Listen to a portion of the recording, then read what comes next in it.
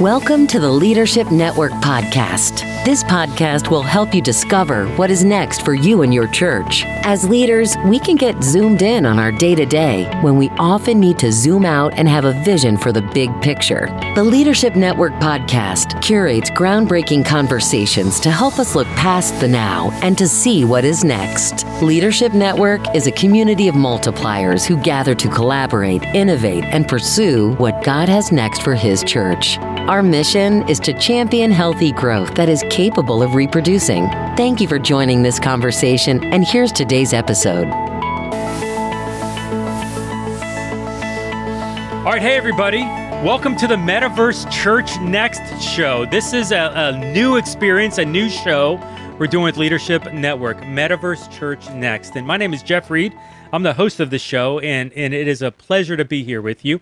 I'm about ready to say a bunch of words, and hopefully they all make sense when I say them, when you hear them. So here with Metaverse Church Next, we're championing the idea of churches in the Metaverse. If we're looking at the church in the Metaverse, seeing the opportunities to disciple people in the Metaverse, to look at the Metaverse as a mission field, and even an opportunity to be the church in Metaverse spaces. So I've said the word Metaverse a bunch of times. We're going to define what that means here, and we'll do it. We'll do it right now. It's cool. So here at the Metaverse Next show, Metaverse Church Next show, it'll get more of a rhythm. This is the first time. Give me a break.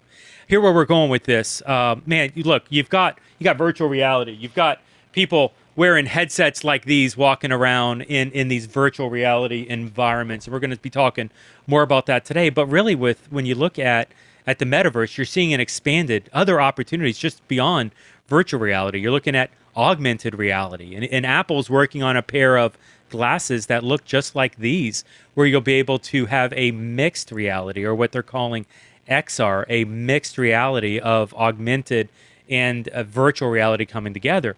And this opens up a whole bunch of things with Web 3, 3.0, where you're looking at Bitcoin and how all that's working, blockchain, crypto, AI. I had interesting conversations just even today on the ethics surrounded around artificial intelligence and what we, the church, what our stance needs to be in the next 3 to 5 years. And it was an incredible conversation. We're going to have them here on the show probably closer to summer. But there's just a whole opportunity to us to dive into and to better understand how we, the church, need to be part of what's happening here in the Metaverse. So we're going to be diving into this just to hear in a little bit about myself here, just as we're kicking it off. My name's Jeff Reed. Some of you may know me. Awesome. If you don't know me, hey, it's great to meet you here in virtual show land.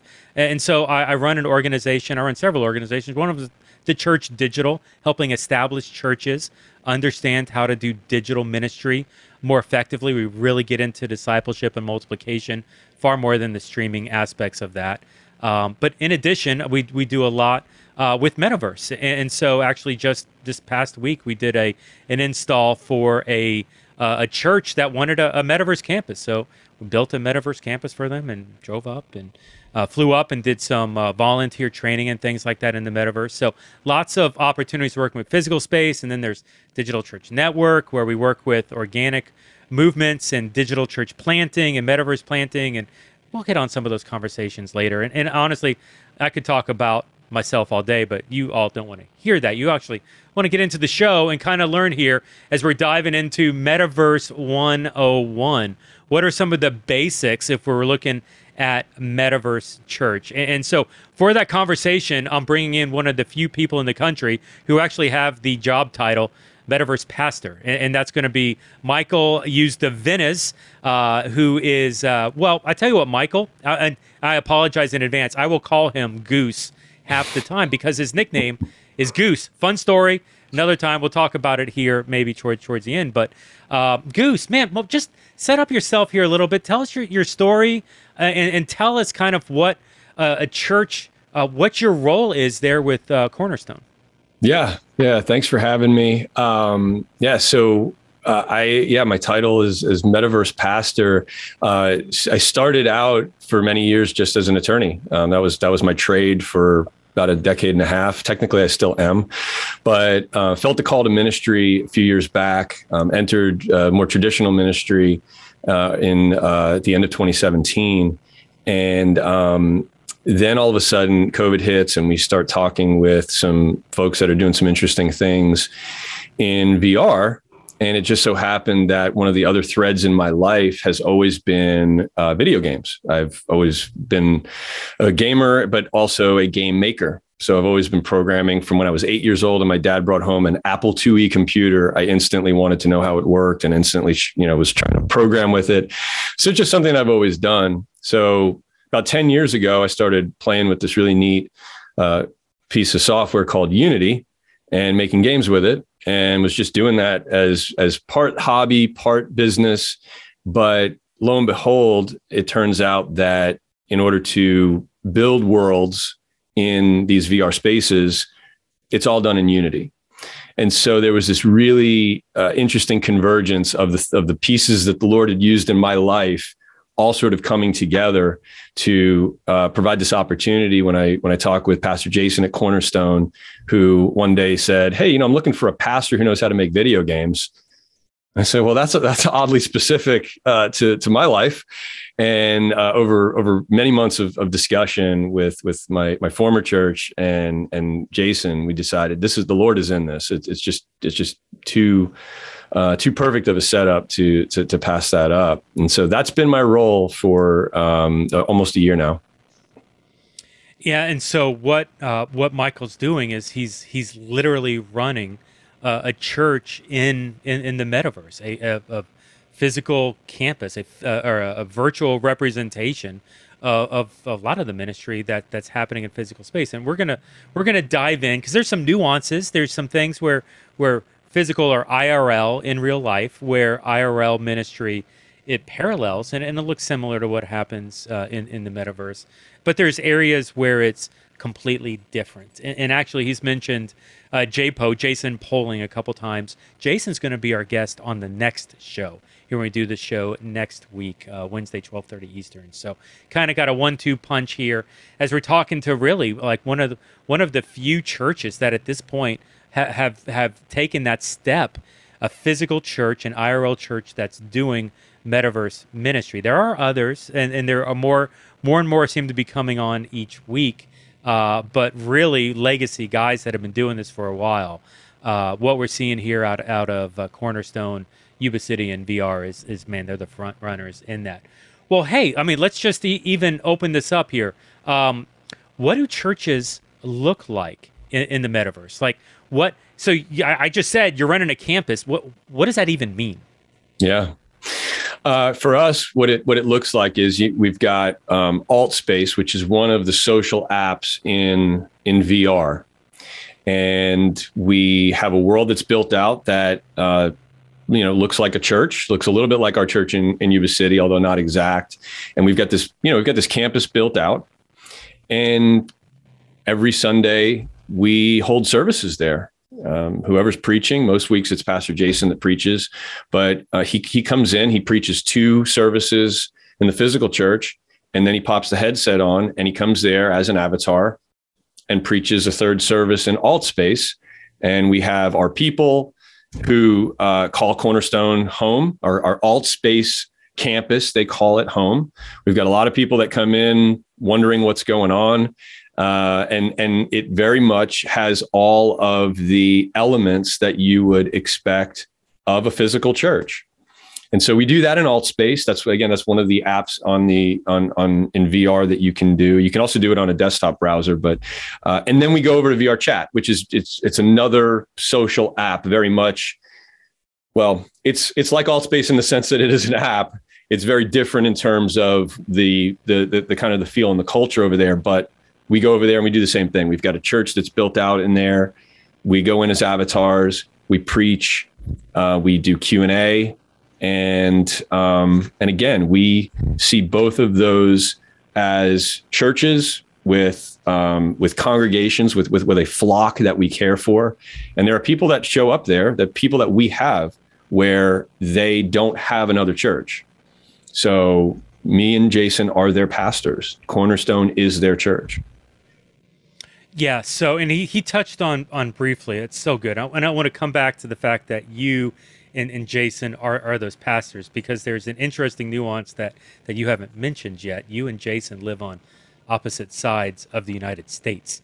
Jason's over on the Pacific side, and you're down over here with me in South Florida in Fort Lauderdale. And so I want to come back to that.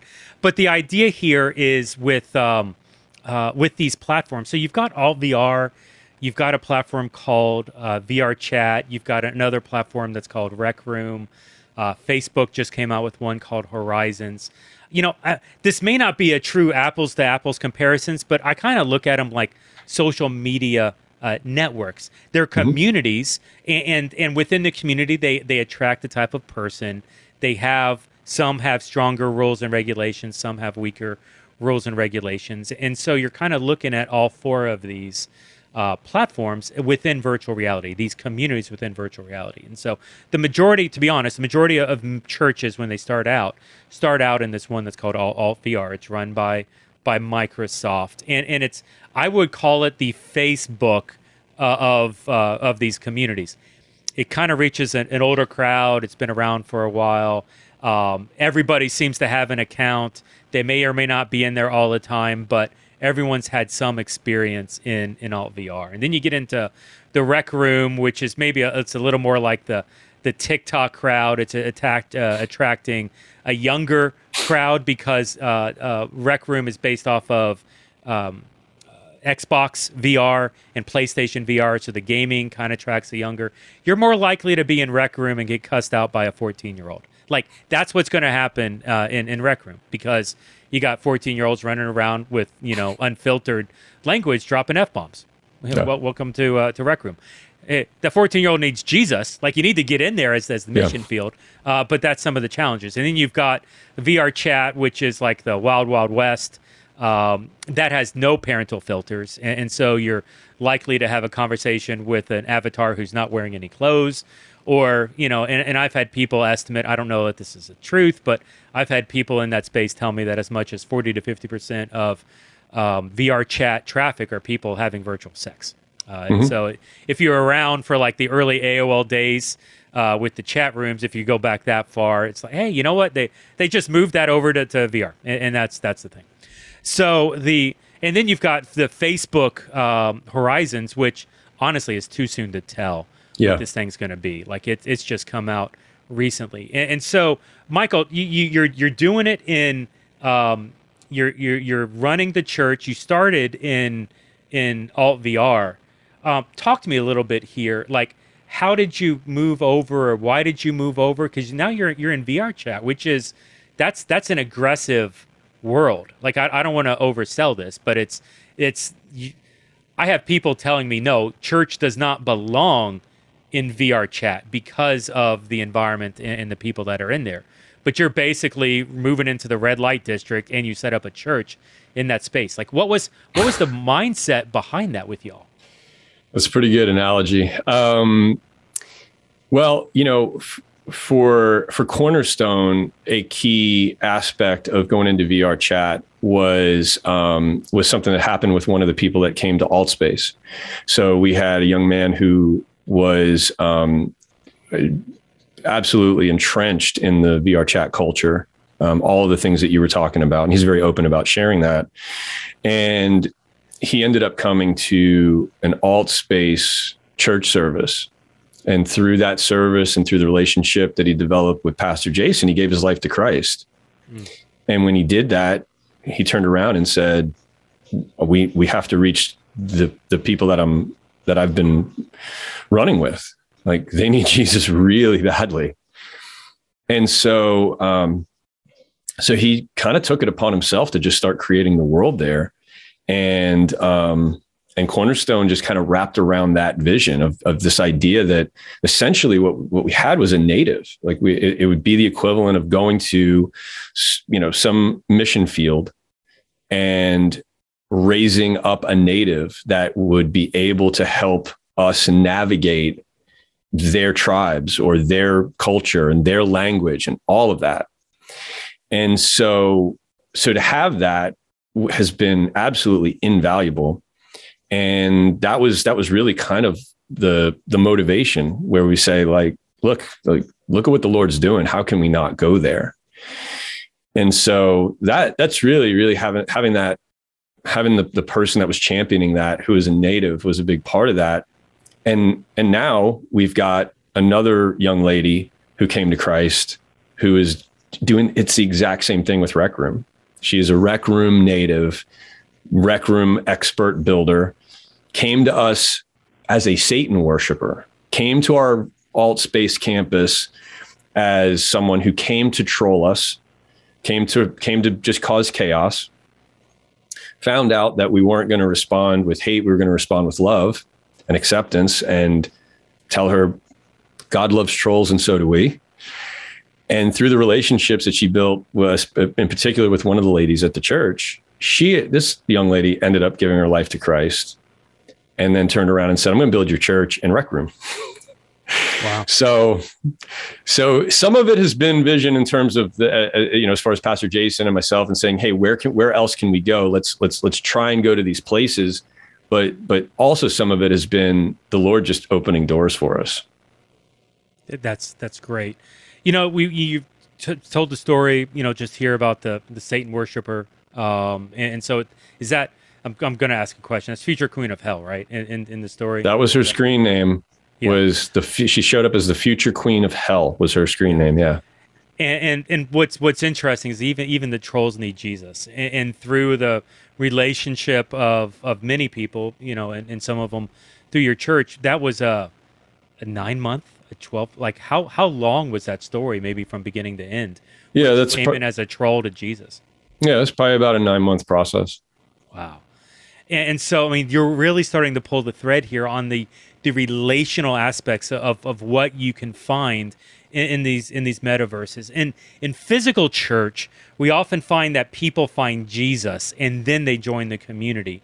In digital and really in meta, it's the exact opposite, where we're finding that people are finding the community, and through the community, then they're getting connected to Jesus. I've heard stories of people that weren't saved serving on the tech team for a Metaverse church, literally running the slide software, the equivalent to the ProPresenter operator in the Metaverse, was somebody who didn't even believe in Jesus, but he was friends within the community. And so we're finding more and more of that kind of happen. Well, let me ask you this. It talks about some of the attributes. So, you've got the physical type of person, and I would say that who we're reaching in the metaverse doesn't really challenge. It's not like we're competing with it, because we're finding really, like with the Future Queen of Hell here, it's a different type of person that we're reaching. Like, who are you reaching with your metaverse church, and maybe parallel it to the type of person that Yuba City is reaching there with Cornerstone? Yeah, we're certainly reaching people who, outside of a miracle of God, are not going to get up on Sunday and say, I think I'm going to go to a church today. The vast majority of the people that we're talking to, that's not the thought in their head, and it won't be. So that is one, and that spans a really broad range of demographics, from age to culture to race. Like, there's just a lot of people who are not thinking, I need to go to church today. So we talk to a lot of people that are in that spot. We talk to quite a few people who are very vocal about their mental and emotional issues. And they say they may even actually desire to go to a church, but they can't be around crowds for whatever reason. There's a variety of reasons why. Some of them are physical. We have one of our key leaders is a man who cannot leave his house. He has such physical ailments that he cannot leave his house. But in the metaverse, he's one of our most effective evangelists, he's actually the head of our discipleship right now. Like we just installed him as head of discipleship because he is so effective at discipleship and bringing in others to, get in the discipleship pathway. And he won't be able to do that physically. So we have people who just simply cannot go, even if they wanted to. We have quite a few de-churched people. Quite a few people that I talk to say, I haven't been to church in 20 years. And they're there, and you can just kind of sense in their voice that they're looking for someone to trust, that they know that church is where they should be, but for whatever reason, they have a hurt that they have not been able to get over. And actually, we have helped some of those people get over that. And so we've got that. We have people who go to church. We have people that when they show up, they say, "Hey, we heard something like this in our physical church this morning. Here's how it relates." And they do physical church, and then they come hang out with us too. And the one narrative I have not yet heard ever is someone that says, "Yeah, I was going to physical church, and then I found you guys, and I stopped going there." I've never heard that. That has never happened as far. Now, maybe it has, but I've never had that narrative. I've never talked with anybody in that narrative. We have had people come to VR church, come to our Metaverse campuses, and then start going to physical church. That we have had happen. So so that's and there's lots of nuances as far as the stories that we hear and some of the other narratives that we encounter. But generally, that's kind of some of the big buckets that we encounter. That physical, digital, or physical meta kind of narrative reminds me a little bit. I did a podcast with you over on the Church Digital with you and some of your team, and I remember Angel. Angel, I think, got baptized in the Metaverse, and somebody's probably freaking out on me. Like, I don't mean to be that. Like, you can baptize it in the Metaverse. But what was interesting with Angel, she's like, yeah, and I hope to get baptized in physical space too. Like, for her, it was a both thing. It wasn't an exclusive. And I've met some people that do think Metaverse is exclusive, and I've met people that like Angel that see it as both. And the ecclesiology, I'm not going to argue. It's funny, I used to try to argue this, but I don't want to argue the ecclesiology of a meta church today, here in 2022. I think it'll work itself out in the next 10 or 15, 20 years as culture accepts more of it and as the strength of the technology defines. I think that we that are and guys like Michael that are so aggressive in this season, in this space, there's an opportunity to cling to the biblical narrative, what the Bible calls the church to be. What are the functions? Start with Acts 2 and go from there. But beyond that, it's an experiment.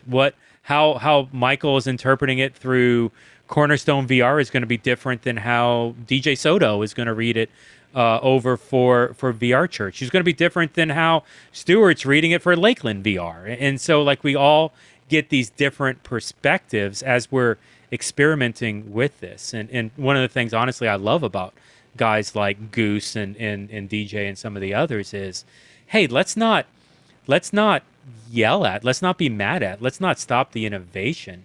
Let's embrace it. Let's recognize it as an experiment and encourage these guys that are going out there and that are being innovative when culture is not, I mean, I hate to say this, but probably the most controversial thing that I've ever said in a digital environment is there can be a Metaverse church. Like on YouTube, I get 10x the number of people yelling at me compared to that. So, recognizing that it's an experiment. What are you feeling? Do you feel? Let me ask this question. Do you feel negative from the outside, and do you feel negative from people within the church? I'd be interested in your perspective there. So I don't. For a few reasons, I don't feel negative for a few reasons. There are some of the noise that's now starting to emerge, and it's getting louder and louder. It really is coming from voices that don't really understand what it is. They've got a few minor data points, but they don't really get it. And it's a little bit like, I feel for those, I just feel like it, you've got kids, I've got 4. It's a little bit like hearing someone with no kids tell me how to parent. It's like, okay, like thanks, but you don't know what you're talking about. And that's okay. I know you mean well, so I don't hold it against them, but it's not useful. For the people who have taken the time to actually look into it, not necessarily that they're trying to get into metaverse ministry, but try to understand it to see what is going on and what are the questions that we need to look out for, what are the pitfalls we might. need to watch out for. We value those conversations. Pastor Jason and I are all the time saying, okay, let's do this, but wait, is this okay? Like, what about this? What about that? Like, we're not just going into this saying like, let's just do whatever and let the chips fall where they may. We are aggressive. We're always saying just pull the trigger, let's go. But we are thinking deeply about the theological implications of some of the things that we are saying, let's do. So for the people who have actually looked into this and are offering, points and counterpoints, those are super valuable. We love having those conversations. So the noise in that space and the challenges, it really is a matter of kind of filtering it out. But also for me, the noise to me is positive. When I was making video games and I was actually publishing them for sale, one of the greatest moments for me was when I found out one of my games was really like kind of heavily being pirated. Like people were stealing the game and not paying for it. And I saw that and I said, obviously that's not a good thing, but it meant something. Like that was like a weirdly proud moment. And so, I hear I'm not pulling this from scripture. I'm pulling this from Reggie Jackson, who, when they asked him, well, how does it feel when everybody boos you at opposing stadiums? And he says, fans don't boo nobodies. So if the boos are coming, we're on to something. That's interesting. Reggie Jackson, right? That's a good one to remember. Hey, we teased this a little bit. You're based in Fort Lauderdale. There's some questions, by the way, in the chat. Keep them coming. I'm going to address some of those at the end. A couple of those are really good, the ones that I'm seeing. But for you are you're a pastor. You live in Fort Lauderdale, and Cornerstone, Yuba City, is in Northern California, 4 time zones away. And I know you do that flight. What is that, like a 12-hour flight, an 8-10 hour flight? Feels like it. Yeah. So like what? But you're pastoring Metaverse, so you're working with people. The little bit I know of your core team volunteers. One lives in Georgia, one lives in the Carolinas. Like you're spread out. Are there challenges with that? Communication, connection issues? Like, what is it for you to work at a church championing a Metaverse thing when you're not actually rubbing shoulders physically? Yeah, it's challenging. I miss walking the halls and seeing people and bouncing ideas off of each other and having that sort of connection. I miss that a lot. At the same time, we maintain that it's possible to still have effective ministry through a digital medium. And so far, it has been very effective. I mean, the fruit that has been born from it speaks for itself. And so, I take the challenges and some of the drawbacks of that and just say, this is just a difficulty that, we kind of have to walk through. And it's, in the end, as long as we're being effective, it's not, it's not about my happiness necessarily. It's about, are we being effective to advance the gospel? And that, so far, has been, I think, the fruit has proven that it is being effective. The Lord is working. And so even with the difficulties, we say onward, let's keep going. We're also figuring it out. When Pastor Jason and I talked initially, and Pastor Roby, my former pastor, had some really great questions in the space saying, hey, but what about this? What about this? Like, how are you going to deal with that?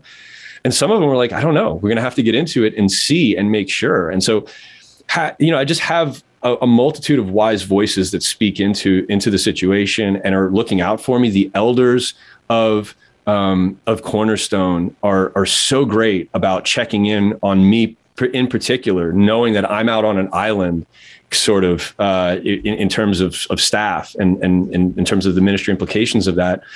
And so they're just very good about making sure that everything is okay. And frankly, there have been more than a few times where, they've reached out and, I was not in a great place. I was kind of in a lonely place. And, people in a lonely place don't necessarily have the wherewithal to reach out and say, I'm lonely. I just kind of sit in it. And so them being proactive, Pastor Jason being proactive and saying, how are you doing? How are you doing?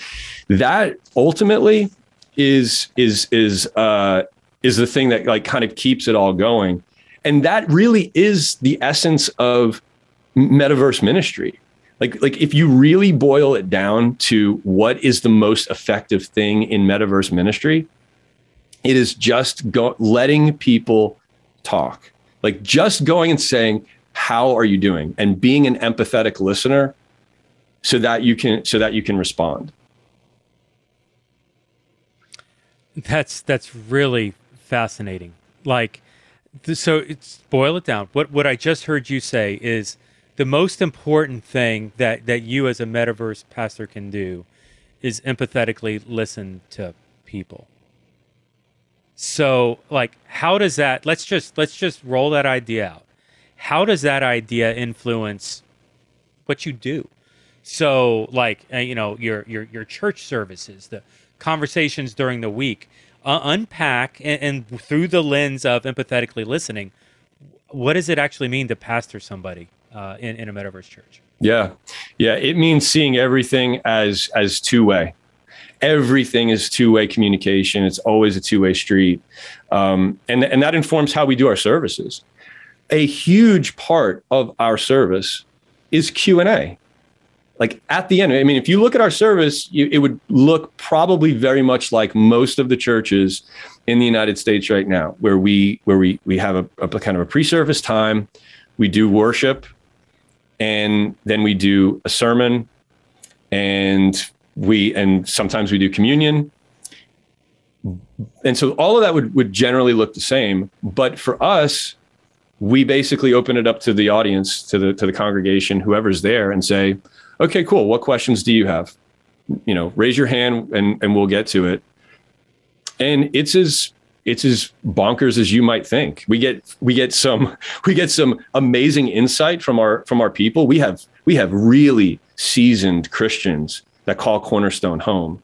And they'll come up, and they'll add to what we've talked about, or they'll ask a very, very like deep question, a very important question. And that discussion sometimes is the mechanism where people experience their spiritual growth. And so, but then some people just need to be heard. And for the people that have that opportunity to come in and say, I'm struggling with this. It may not have anything to do with the sermon, but they may come in and just say, here's what I'm struggling with, or here's what my lifestyle is. Does Jesus still love me? Can I come to Jesus like this? And it's like week after week in both alt space and VR chat, I step away from that just amazed at some of the things and the transformations that I've just like, you can hear happening to someone far away, all because we just put some headsets on. It's amazing. It's beautiful. So, you're trying to be an empathetic listener, and I'm going to hit one of the questions from the audience, because really they're asking, how do you read body language? So much of having a conversation in physical space, I'm pastoring somebody, I'm looking somebody in the eye, they're diverting their attention away from me, they won't look me in the eye, I know something else is going on, I can dig in. Body language, do you have that level? What does it look like, kind of inferring and understanding when you're having conversations like that in the metaverse? Yeah, that's great. That's a great question. Obviously, we don't get body language in the same way that we would in the physical space. We certainly don't get any sort of, like anything sort of like the facial recognition or anything like that. So that is, I wouldn't call it a weakness, but it's one aspect of communication that we don't get.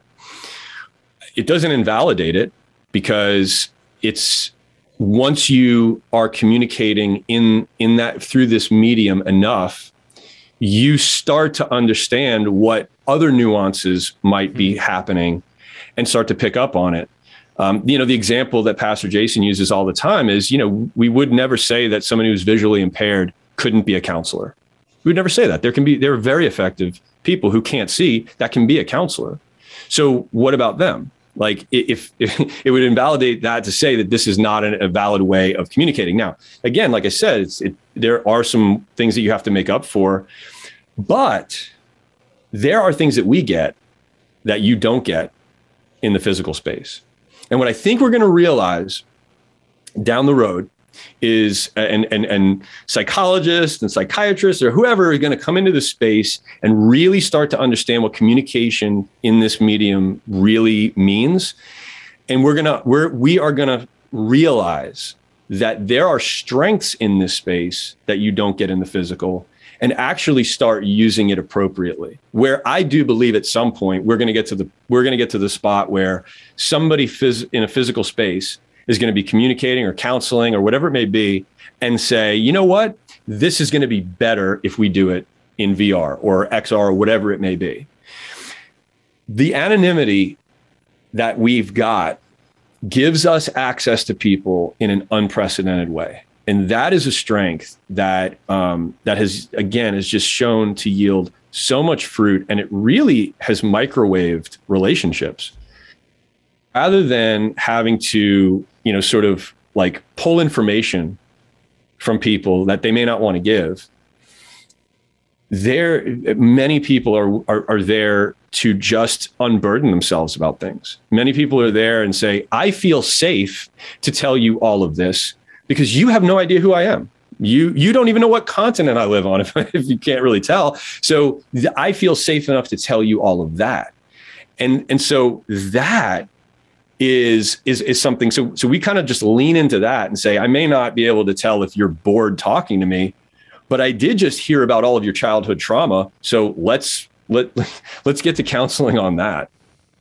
Yeah, that's beautiful. And it's interesting, even when talking, we had a conversation recently with a church, and it was like, don't ask their real names. Because when you ask the real name and they tell you, there's a little bit of that innocence, a little bit of that privacy, a little bit of that openness that goes away, because now I know who the person is. And so it's almost like you do ministry with the person, even though they have a handle. Even though it's Goose or it's future queen of hell or whatever it is, like you don't need. Whereas in physical, you shake hands. Hey, I'm Jeff. What's your name? And it's so natural in physical space to do that. But when you're really looking at Metaverse, if you can hold that question, what's your name, and start to dive into, oh my gosh, the things that open up, the conversations that you can have by listening in these environments is beautiful, man. Thank you for saying that, Michael. So good. Hey, we had talked another question that I see here, and if there are other questions, feel free to throw them in, and we'll address them. We kind of ping pong around here a little bit. So I know we talked about different platforms that you're on. We talked about you're in Alt VR, you're in VR chat. It sounds like you're exploring Rec Room and starting to build something in that space. But there's the idea of reaching people through gaming, through some of the MMO games that are out there. I don't think you're doing that now. Have you explored that? Kind of talk to me a little bit about the idea of utilizing some of these gaming platforms. Yeah, absolutely. As I said, I've been a gamer my whole life. That's really the world that I'm most comfortable with. Coming into places like Altspace and VR Chat, I was slightly surprised to find that it's not as much of a gaming community as I thought. It's much, much more of a social community. That said, gamers are still here, and there are a lot of vibrant communities around games as well. And yes, we have looked at a few different games. The one MMO that we've sort of thought about was New World, which is the Amazon one. We haven't gotten any traction on that yet. I kind of want to see how it goes. But anytime a new game comes out, we've got eyes on it as, is it a place where we can do some form of ministry? And for me, the big sort of like the different, again, sort of buckets really kind of fall into, are we looking at doing church there, or are we looking to do outreach there? And so for me, so far, the most fruit and the landscape seems mostly designed for outreach.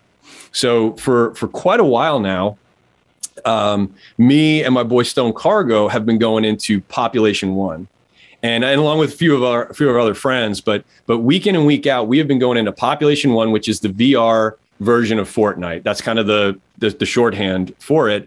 But we will go in and we will pop open a public lobby. We'll call it Bible study, Pop One Bible study, whatever it is. We put Bible study in it, and we will just play. We'll just play games. We'll play matches. Keep going, and people will come in. 100% of the people that come in think it's a joke. Nobody thinks that it's an actual Bible study.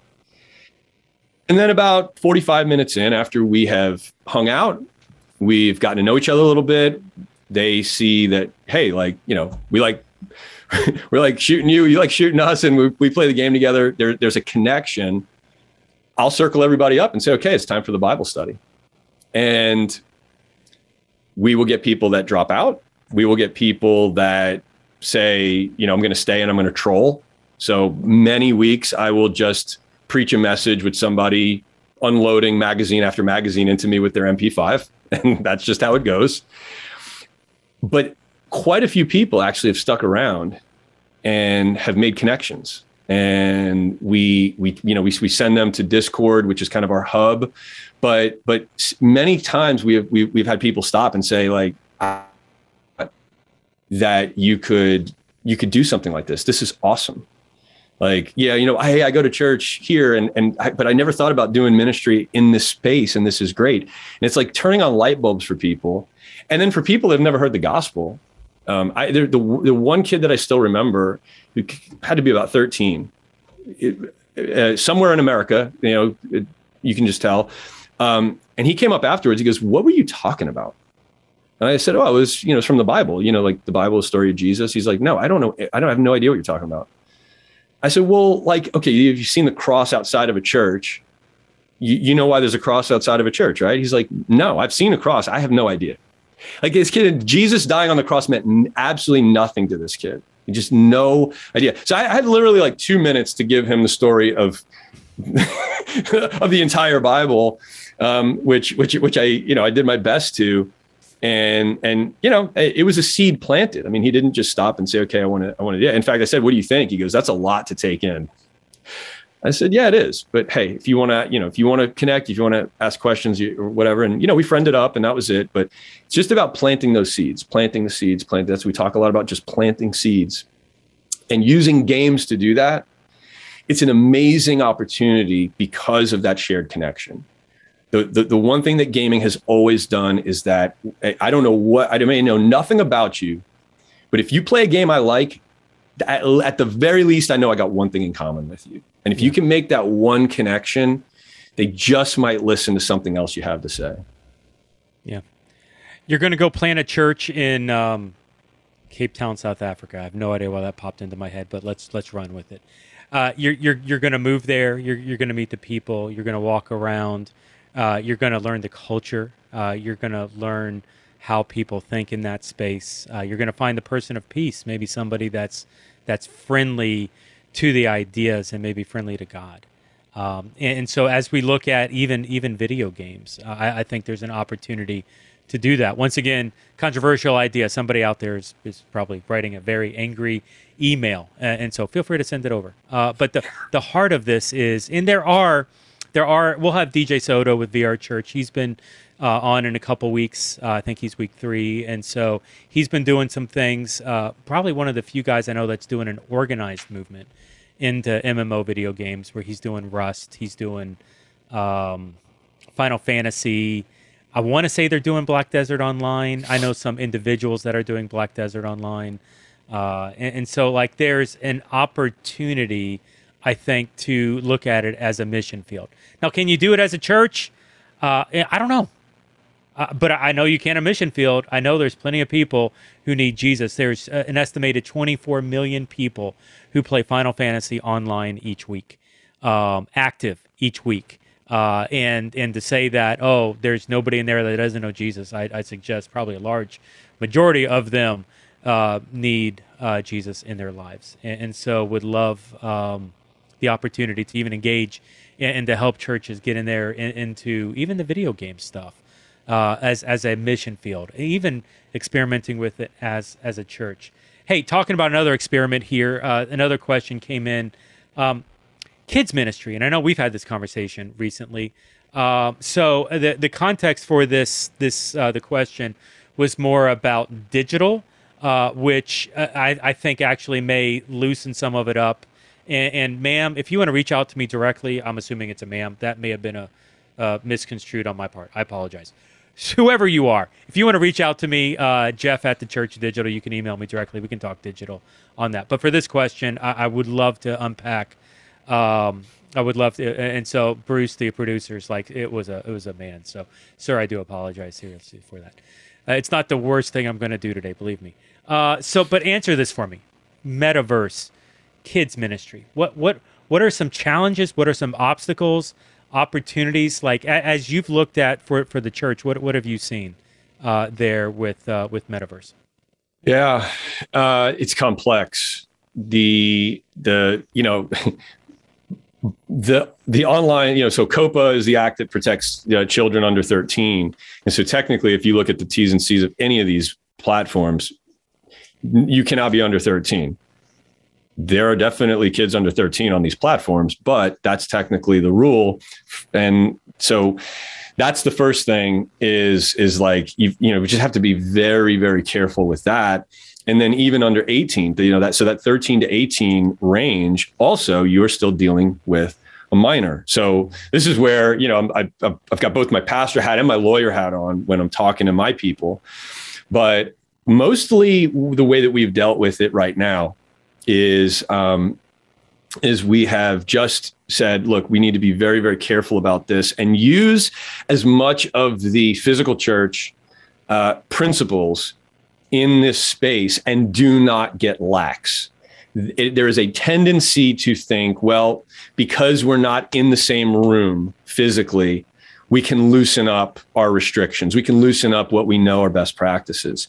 And I would just say to anybody that's going to enter the space, do not do that. Have huge, wide boundaries over the interactions that you have with kids.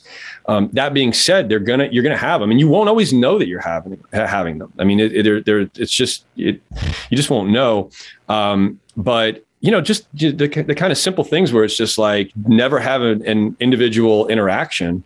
Always have two people. If you're out, if you're going to go out evangelizing, or if you're going to have a meeting or something like that, it's just make sure that you've got two people in the room at all times, monitoring that conversation so that, the child is protected and that the person is protected against an allegation that is false. Right. So we haven't had any issues with that, but it doesn't mean that we don't have, one reason I think is just because we try to have really, really, again, those wide boundaries, but it's, mainly that. Now, the question probably was more about like, how do we actually service those kids? But instantly my lawyer hat was on.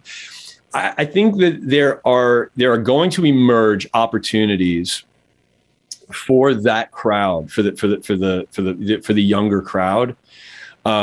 But because right now it's such a mix, like you go to Rec Room and yes, it's a lot of kids, but there are plenty of adults that play that. So while the common narrative is that it's for kids, and certainly more often you will see that, there are plenty of adults in there. And so the interactions are just, it can kind of get a little bit strange. And so, it's not even Rec Room. My point is this, even Rec Room, which is kind of designed for kids, isn't only kids in there. So like, I love that my kids play, and like my children are, 15 and under. And so, but they have VRs, but like, they're not going into Rec Room by themselves, or at least I'm going to know exactly what they're doing. And there's no chatting with other people. Like I have that locked down pretty well, because I know like there's going to be adults in there. So I think there's something that might emerge that adults stay out of. You're just always going to have to be on guard. It's hard to put that gate up. Like is that you don't have the security guard at the front of Kidsmen saying like, you can't come in unless you got your tag. We just don't have any way to do that. Yeah, so well said there. There's no bouncer in Metaverse Kids. What I've seen a couple places do is it's student-led movements, where it's kids and students utilizing the platform to reach students. And I shouldn't say kids. I don't know anybody that's sub 12 because of all of the issues centered around the terms and conditions, the T's and C's that aren't lining up, that won't let a 12-year-old on. But 13 up, there seems to be more gray or more open to it. And so, there are several. The oldest digital church that I know of has been running probably 12 or 13 years at this point, and it was started by a guy on a platform called Roblox. Yeah. He's 22 now, and so if you're really bad at math, he started when he was like 11, and building this Robloxian church. Now, I mean, it's a and a lot of times with these student-led movements, theology's a little over the map. Even understanding of discipleship and what this is, it's more mimicking physical instead of really doing something in digital and meta.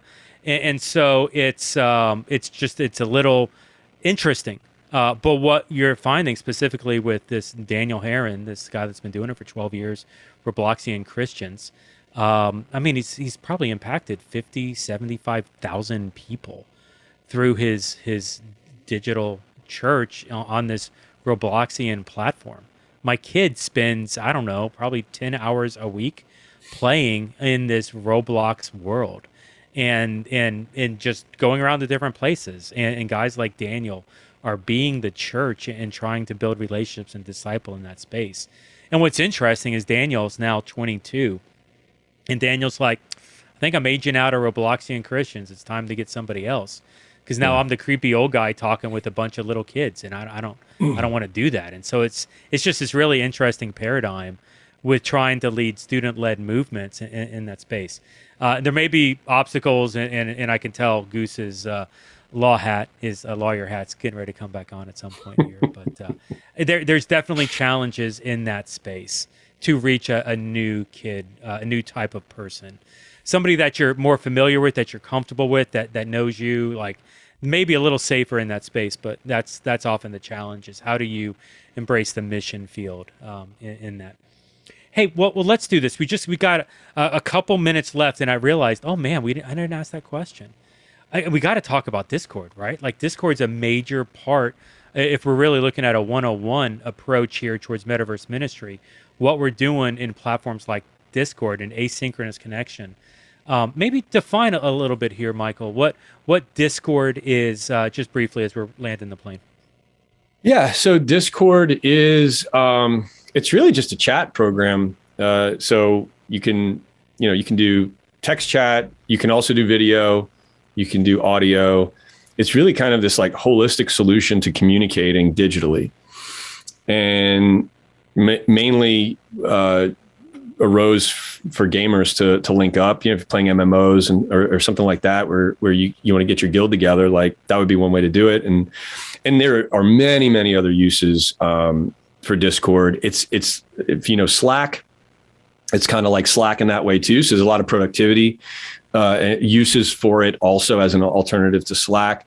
But that's kind of the general idea. Is that's functionally what you can do. It's a way to communicate either through text, video, or audio, all in one place. And again, it does some more things than that, but that's kind of the nuts and bolts of it. And for us, it's really our metaverse ministry hub. So we go in and we've got people in our VR, places, not just on Sunday. They will go in and do events and hang out and play games, whatever it may be.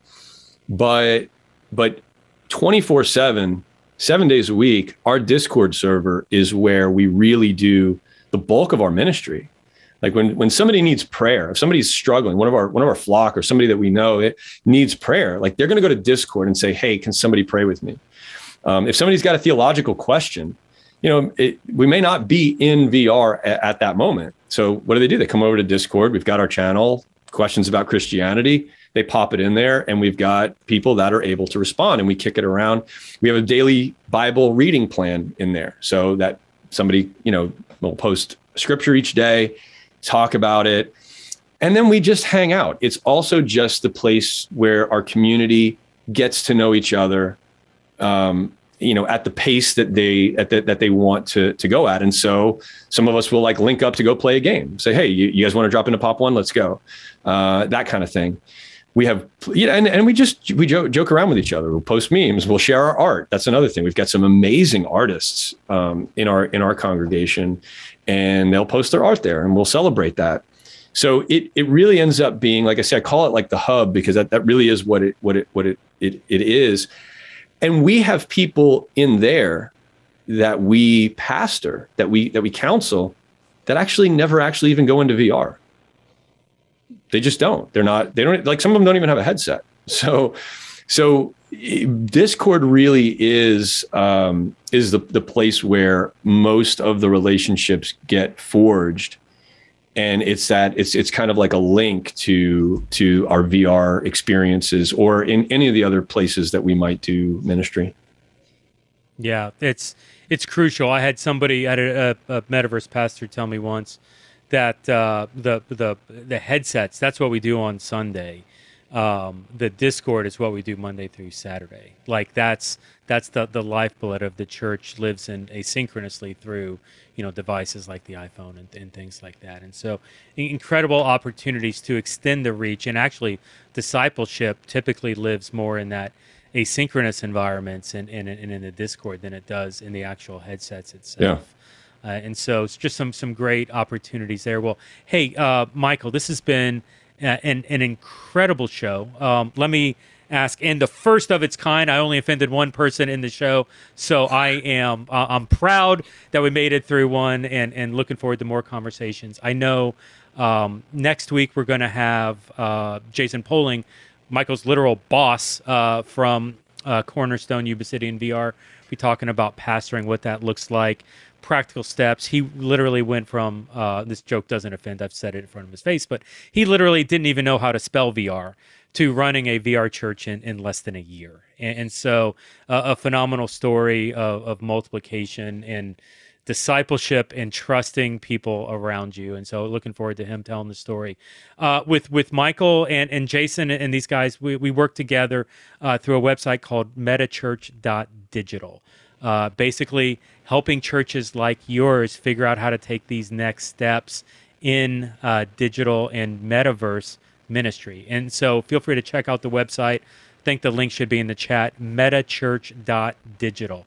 Feel free to click on that. You can grab time with me. We can talk in person, but would love to hear what you all are thinking, what you all are dreaming about when it comes to the metaverse, and maybe help you figure out what some of those basic steps are to get you going to the place where you can be multiplying even into a metaverse church. And on that note, man, we're going to land the plane. This has been great. So for myself, Jeff, and Goose here as well, thanks for jumping on Metaverse Church Next here with Leadership Network.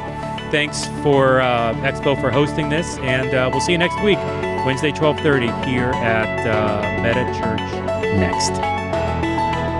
Thank you for listening to this episode of the Leadership Network podcast and joining the conversation for what is next for the church and its leaders. We look forward to connecting with you as we bring our questions, contribute our wisdom, and pursue what is next. Visit leadnet.org for more resources, information about leader cohorts, and more. That is leadnet.org.